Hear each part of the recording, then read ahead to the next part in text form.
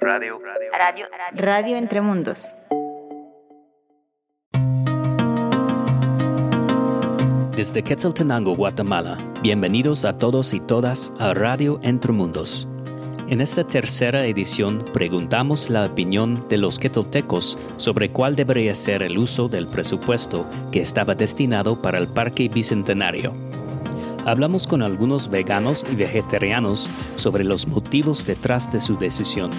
Además, Felipe Sarti Castañeda se une al programa y habla de su trabajo como psicólogo social comunitario. Que disfruten nuestro programa.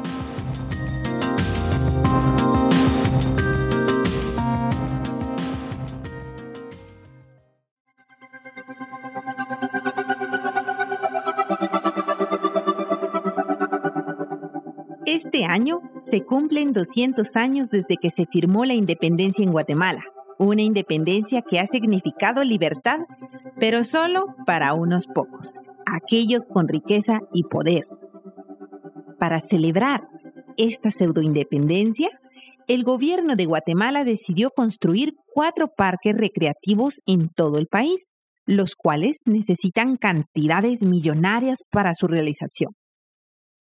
Anteriormente, un 5º parque estaba destinado a la ciudad de Quetzaltenango, pero el rechazo de una parte de la población se hizo evidente en las redes sociales y también en las calles, cuando ciudadanos y ciudadanas ofrecieron su firma para detener el proyecto por destruir una de las únicas áreas verdes en la ciudad, el Zoológico Minerva. El gobierno no tardó en ofenderse y culpó a la ciudadanía de rechazar el desarrollo. Salimos a las calles y le preguntamos a la gente en qué se podría haber gastado este dinero en lugar de haber pensado la edificación de un parque. En la educación, en las calles. Yo pienso que en las calles de Xela porque están muy dañadas. Sí, es importante porque ya veo que como el tráfico ahora que hay bastante aumento de carros, pues es necesario que nuestras calles estén bien y yo considero que en las calles. Yo creo que principalmente en este parque, ¿verdad? Porque es más conocido, supuestamente es el que trae más turistas acá y está más descuidado. Las calles, los semáforos, aquí se mantiene siempre sucio. Entonces yo creo que ese dinero podría ser mejor invertido en otras áreas que sí lo ameritan y no construir algo que después van a dejar olvidado. Pienso que en edificios escolares, ¿verdad? Porque los que tenemos ya están deteriorados y también en salud, máxime ahorita con la pandemia, ¿verdad? Que se necesitan más hospitales para atender a todos los enfermos. 25 millones se hubieran podido invertir, si querían invertir en parques, en remodelar algunos parques, crear canchas deportivas, habilitar el Chirriés, porque realmente, si ustedes se dan cuenta, una buena piscina en Quetzaltenango únicamente es la que se encuentra en el complejo deportivo, ¿va? Que no todas las personas tenemos acceso a la piscina, ¿va? Entonces se podría, no sé, hacer un mercado, ¿va? Que es tan necesario realmente. Yo creo que hay mucho en donde se podría invertir en eso, ¿va? En el tema de los drenajes considero que sería una muy buena opción. El tema de los mercados, que aquí mire, no tenemos ni siquiera un basurero aquí cerquita. Las calles que también, si nos damos cuenta, están en pésimas condiciones. Creo que el alcalde debería priorizar cómo invertir ese dinero. Viéndolo la realidad, hay muchas cosas que brillan, ¿verdad? Pero hay otras cosas más de mayor importancia. Yo creo que en eso debería ocuparse el alcalde de ver. Hay varias necesidades que tenemos, ¿verdad? Por lo menos nuestras calles que están mal, ¿verdad? Invertir en eso sería lo más principal. Más que nada en nuestras calles y también parte de los alcantarillados, todos los drenajes y parte también de la forestación. En eso porque ¿para qué queremos nosotros parques si las carreteras o calles están malas? Queremos una inversión buena, no que se gaste el dinero de balde. Pues la verdad, las calles de Quetzaltenango están muy mal. Eso y el alumbrado público también son dos carencias que tiene la ciudad. Así que considero yo que son más importantes que ese proyecto que pensaban hacer. Quizás más en las personas necesitadas, como por ejemplo los que ilustran zapatos, vendedores ambulantes, darles más que todo más oportunidades a ellos, ayudarlos. Y como eso, nuestros mercados están abandonados también porque nunca le dan mantenimiento, por lo menos aquí. Si los arrendatarios del centro comercial no invierten un centavo, no hay nada para el centro comercial. Aquí todos nos unimos, todos trabajamos, hacemos algunos proyectos para mejorar del centro y eso se ha logrado, pues por lo menos las persianas, fue trabajo de todos los inquilinos, pagar las persianas porque teníamos unas rejas que ya los hierros cuando lo jalan salen volando y solo lo amarran con plástico, esa pita plástica que no daba ninguna seguridad, ¿verdad? No tenemos barrenderos aquí nosotros lavamos el corredor, no todos los días, pero sí unas 2 veces por mes, y la trapeada, la limpiada y todo eso los arrendatarios lo hacen, ¿verdad? Que en otros lados eso tendría que ser competencia de la municipalidad de abastos y mercados, que es el que rige todas estas cosas, ¿verdad? Entonces, como eso, hay infinidad de otras cosas también, ¿verdad? Están haciendo ciclovías, dice, si nuestra ciudad no tiene calles anchas para dejar un área de las bicicletas, sino puras motos están estacionadas ahí. Entonces yo no sé cómo van a hacer, ¿verdad? Pero sí, en realidad habría que pensarlo bien, todos los proyectos para invertir en mejoras del pueblo, en alumbrado, en desagües, en calles, en mercados, en las zonas más abandonadas que no tienen agua. Se puede hacer muchas obras, ¿verdad? Si la voluntad de los señores municipales está con devoción para servir al pueblo. Ahora si llegan por otros proyectos personales, entonces nunca se va a ver eso. Si en dado caso, pues también como el alcalde tiene sus criterios y no lo quisiera invertir en el sector de educación, podrían invertirlo en infraestructura, porque hay calles muy deterioradas, por ejemplo, que no están bachadas, entonces en este caso yo diría que podrían invertirlo en eso. Hora bonita, pues, porque necesitamos, mire, cuando miramos las fotos y miramos el parque, qué bonito, ¿verdad? Entonces necesitamos un punto estratégico y sí, si hubiera invertido, solo se hubieran ellos como que puesto de acuerdo y buscar inteligentemente un lugar donde, ¿verdad? Para mí yo estaba de acuerdo con el parque. Le quiero comentar lo siguiente, lo que yo pienso no es tan importante como las decisiones que se deben de tomar. Una de las decisiones que se puede hacer, la prioridad ahorita es la salud, la educación y tenemos muchos problemas de material quirúrgico faltante en los hospitales. Entonces, ¿de qué sirve que tengamos un parque de concreto si no tenemos una buena salud? Yo creo que esto es más bien una mala administración. Servicios como la Casa de la Cultura, se necesita la ayuda de la municipalidad.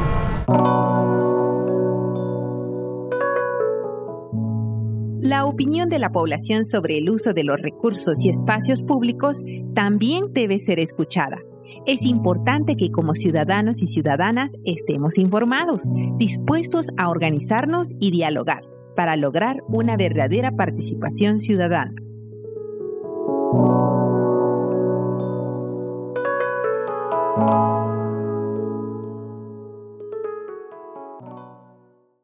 Radio Entre Mundos es un medio multiplataformas. Te invitamos a seguirnos en redes sociales, Facebook e Instagram y a leer nuestros artículos en línea en www.entremundos.org/revista. Mi nombre es Pamela y tengo 26 años. Soy de la ciudad de Guatemala, pero vivo aquí en Xela hace como 6 años. Y tengo más o menos 5 años en el vegetarianismo y más o menos 2 años en el veganismo. Hello, my name is Andy Marchewski. Hola, mi nombre es Andy Marchewski, soy de Estados Unidos y tengo 23 años. He sido vegana durante un poco más de 6 meses Realmente no lo recuerdo. Y vegetariana durante al menos 2 años antes de eso. Mi nombre es Delac, yo soy de Quetzaltenango, Guatemala, crecí acá y nací acá. Tengo 25. Tengo como vegetariano estricto tal vez pasé 10 años y ya como dándome más permisos en cuanto a la alimentación llevo alrededor de 3 años. Yo soy Linda, yo soy de Austria, tengo 24 años y soy vegana, creo que ahora 1 año y creo que 3 meses más. Yo soy vegetariana ahora desde 2013.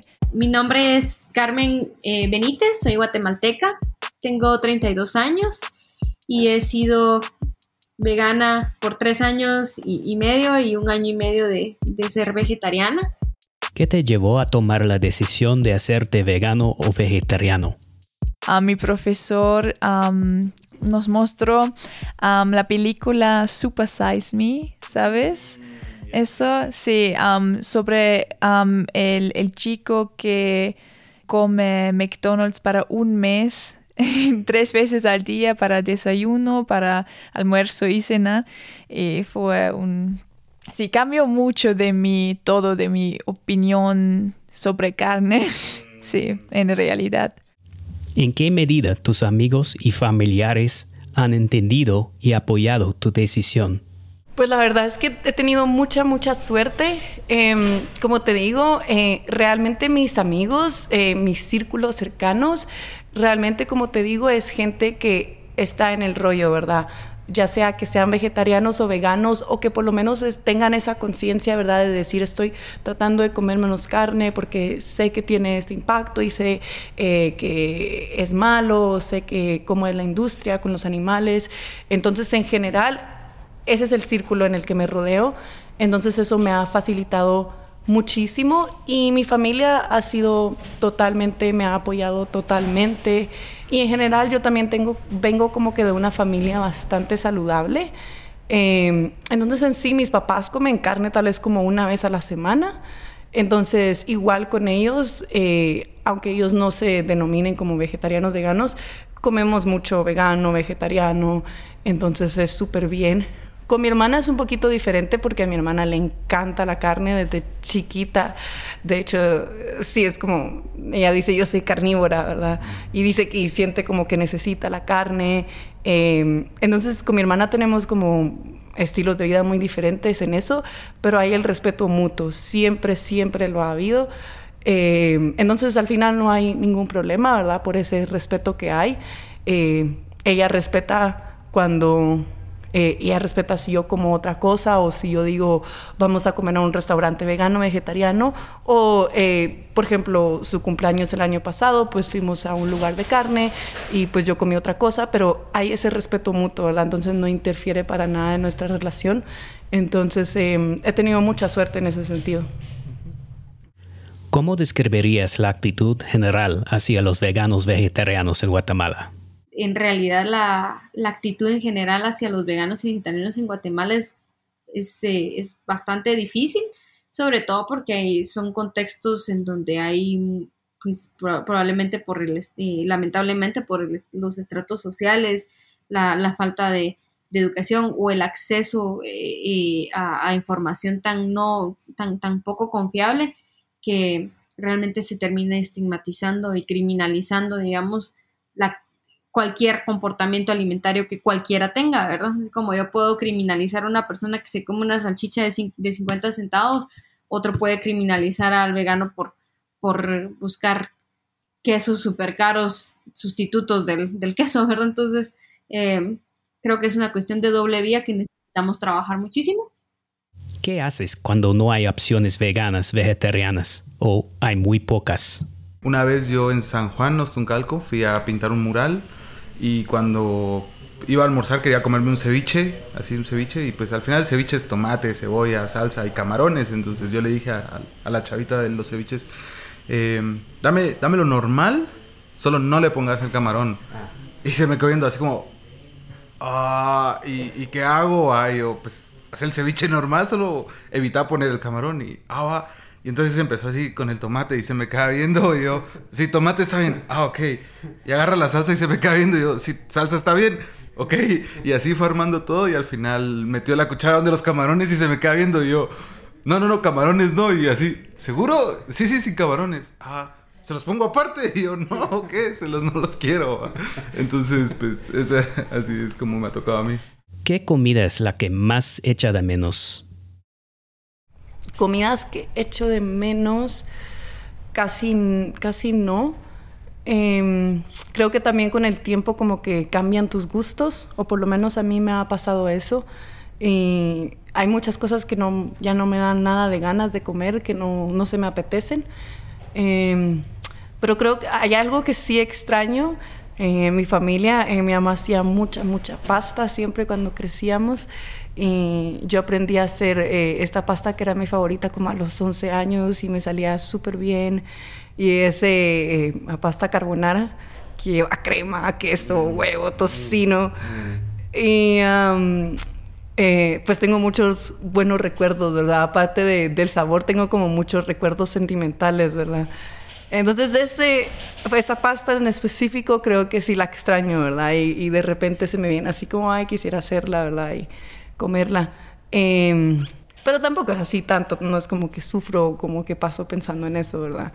Pero sí, creo que ese plato en específico. De ahí creo que no hay nada realmente que me muero de ganas de comer.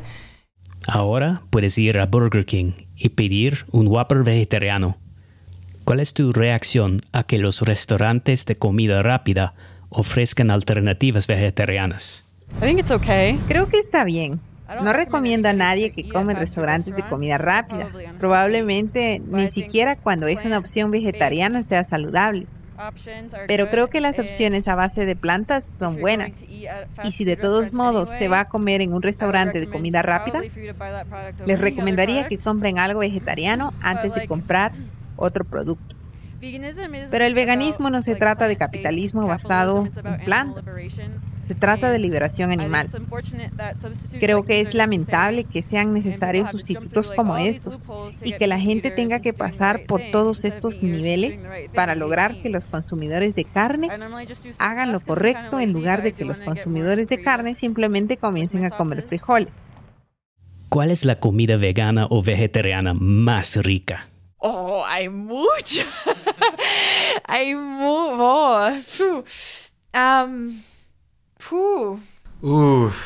Me pones ahí no te podría decir una.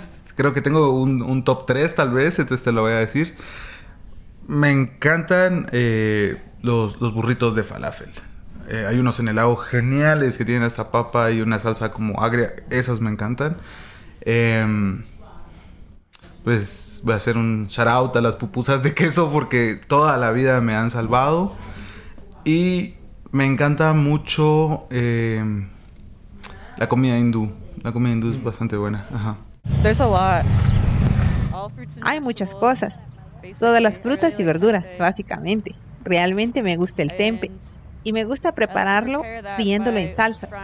Normalmente solo uso una salsa de soya porque soy un poco perezosa, pero quiero ser más creativa con mis salsas. A mí me gustan mucho las hamburguesas veganas, específicamente las que mi mamá hace. Sí, me encanta eso, me encantan las lentejas.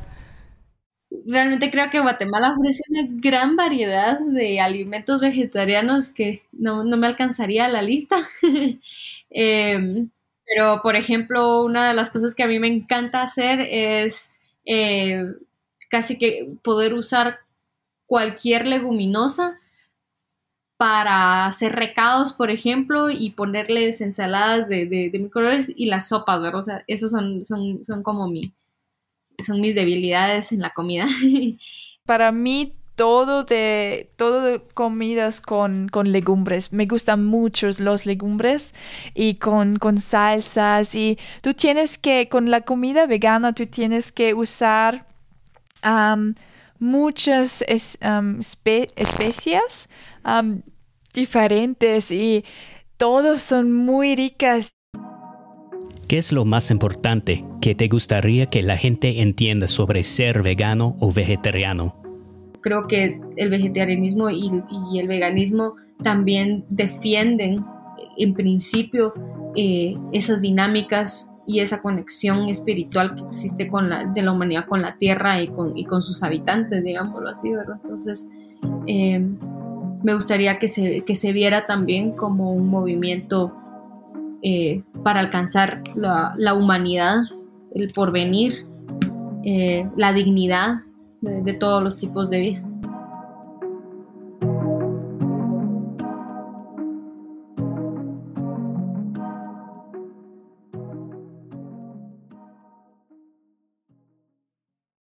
Radio Entre Mundos es un medio multiplataformas. Te invitamos a seguirnos en redes sociales, Facebook e Instagram y a leer nuestros artículos en línea en www.entremundos.org/revista.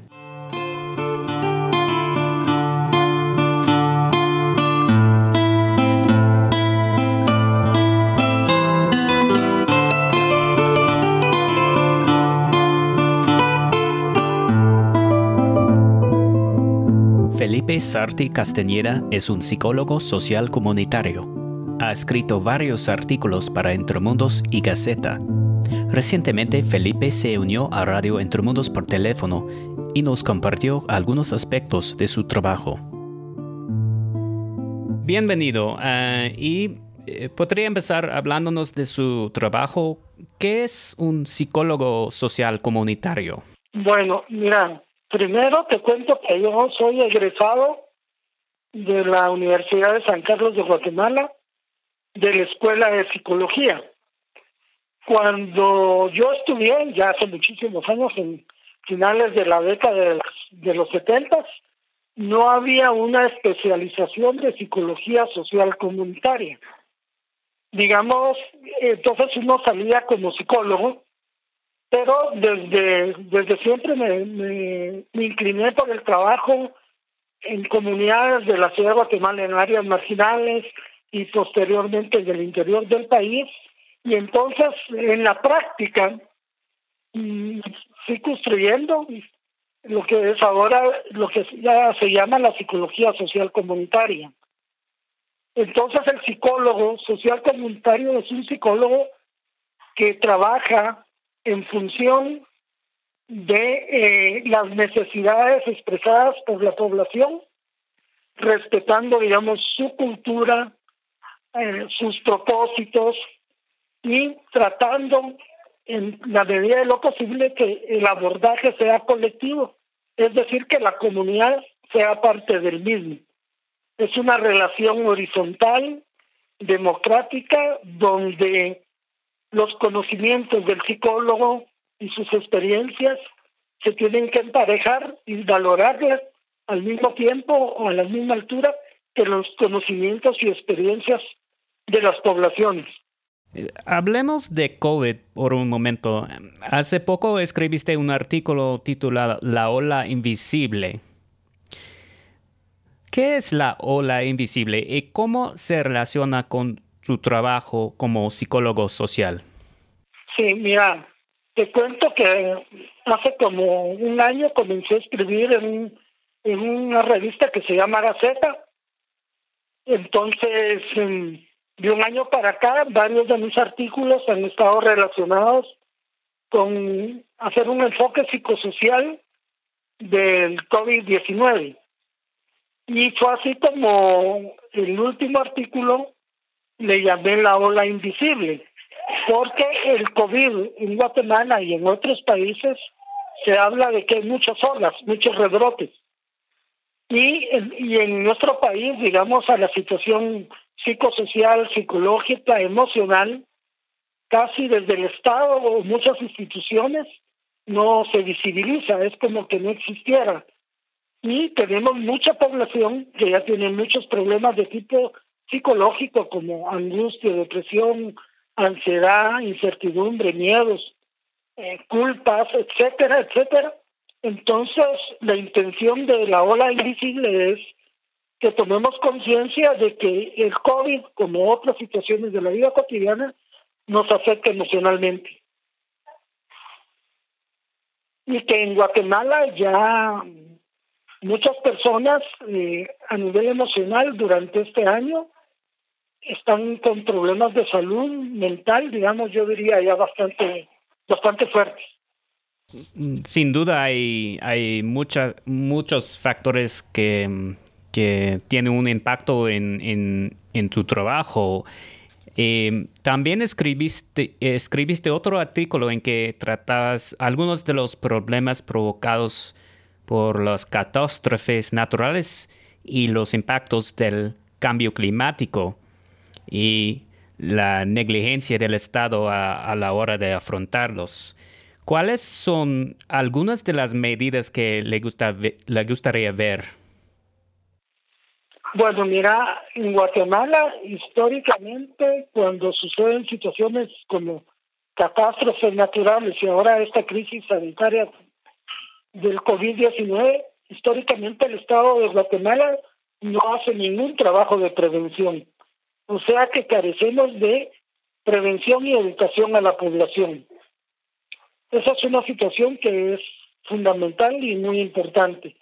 Segundo, el Estado, cuando ocurren las cosas, tiene una política asistencialista y paternalista, lo que significa que va a tratar de darle a la gente cosas materiales, físicas, que tampoco las cumple totalmente. Entonces, tenemos ese asistencialismo y ese paternalismo de parte del Estado, que es otra cosa grave en nuestro país que deberíamos de superar. Debería ser un Estado o instituciones que en lugar de ser asistencialistas y paternalistas, conjuntamente con las personas damnificadas, por ejemplo, después de un deslave, de un terremoto, de algo de esa naturaleza, pueda hacer un trabajo de coordinación con las poblaciones de manera, digamos, horizontal, para que ellos poco a poco traten de ir recuperando su cotidianidad sin olvidar lo que les sucedió, pero que se vuelvan sujetos activos propios de esos procesos de reconstrucción que caen en manos del Estado y pasan años y no se soluciona nada, y al final la situación de las poblaciones se agrava y quedan siendo, como te diría Jason, quedan siendo intencionalmente por parte del Estado siendo víctimas de una catástrofe, víctimas de la violencia política. Entonces, cuando uno es víctima, entonces no se moviliza, no se mueve, no trata de superar muchas cosas. Entonces, lo que nosotros proponemos aquí es romper con esa situación de víctimas y que la gente se ubique como sobreviviente de lo que pasó y de manera colectiva pueda ir procurando desarrollar estrategias que le permitan ir mejorando su situación a nivel integral, pues. Tanto la pandemia de COVID como las recientes catástrofes naturales en Guatemala han tenido un grave impacto en los niños.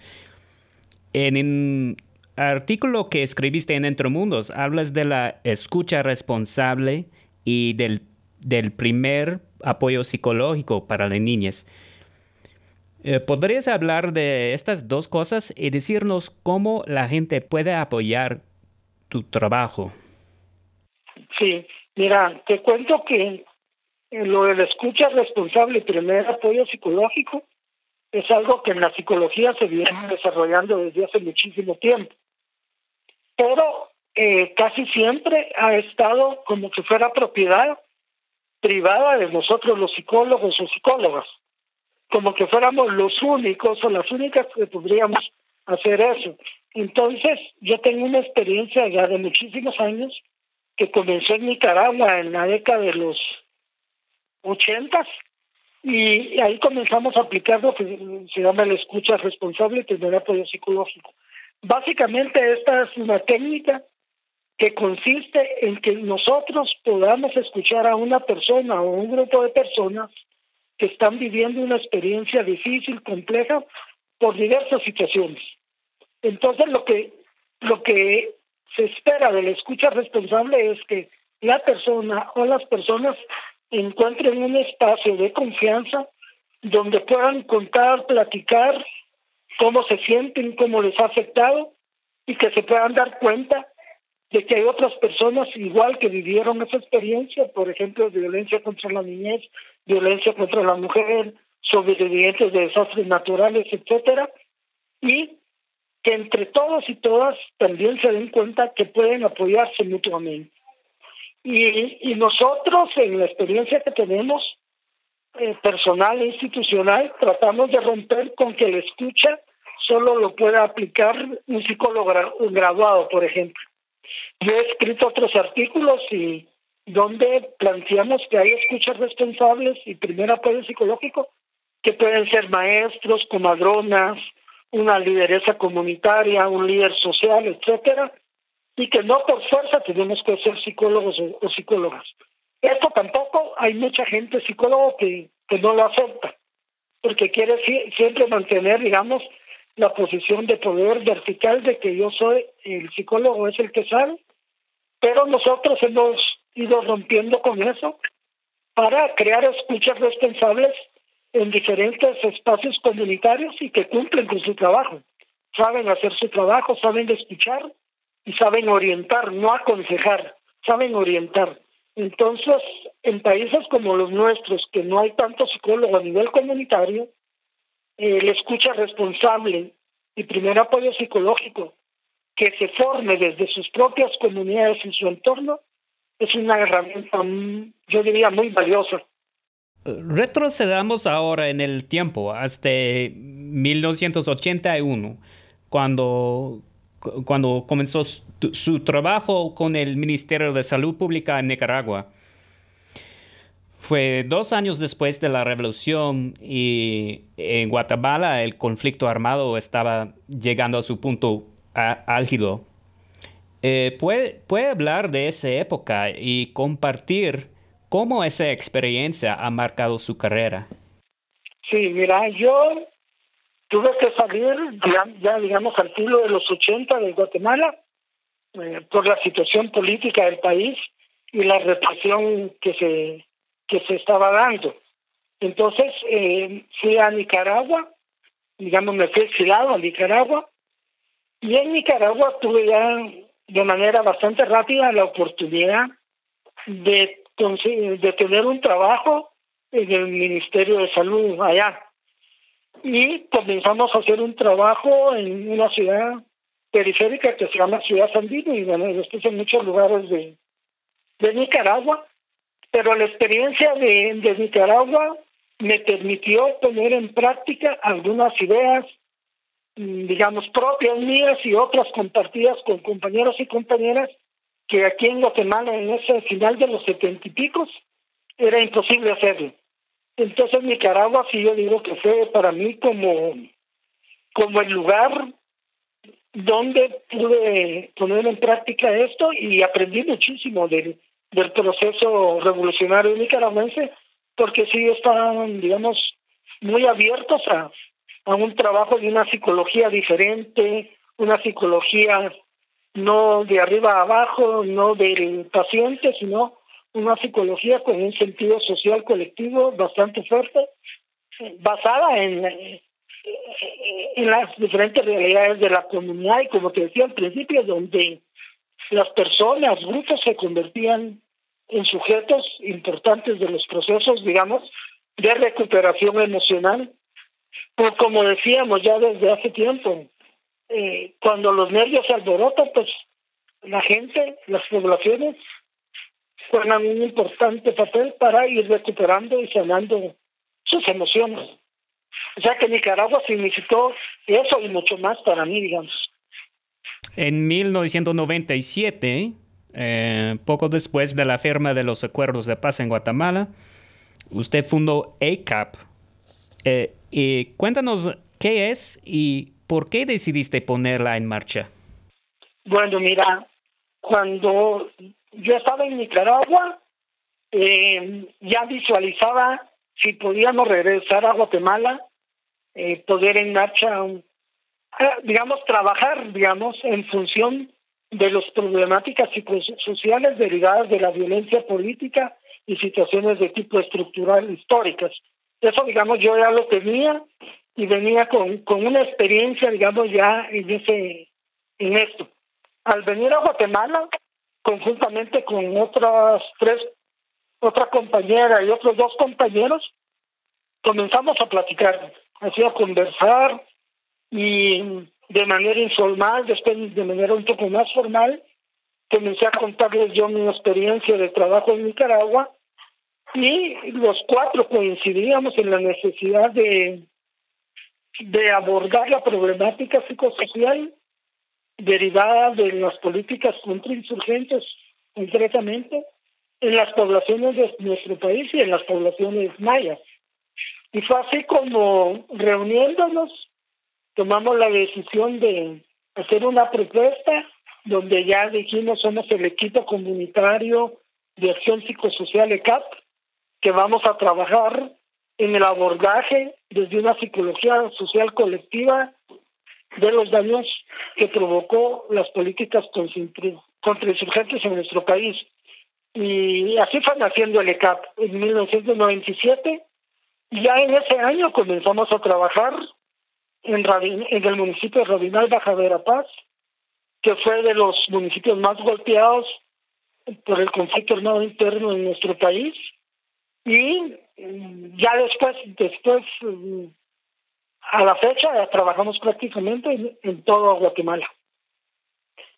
Y le pusimos el CAP porque nos consideramos, éramos un equipo que íbamos a trabajar a nivel de comunidades, de poblaciones, y con un enfoque de esa psicología social diferente, yo diría psicología del pueblo, psicología revolucionaria, psicología de compromiso, fundamentalmente con las poblaciones. Felipe Sarti Castañeda, muchísimas gracias por tu tiempo. No, a vos, Jason, y a la orden, cualquier cosa estamos aquí para servir. Se puede encontrar los artículos de Felipe, Escucha Responsable y Primer Apoyo Psicológico para la Niñez y Desastres Naturales, Estado Cuestionado en revista.entremundos.org.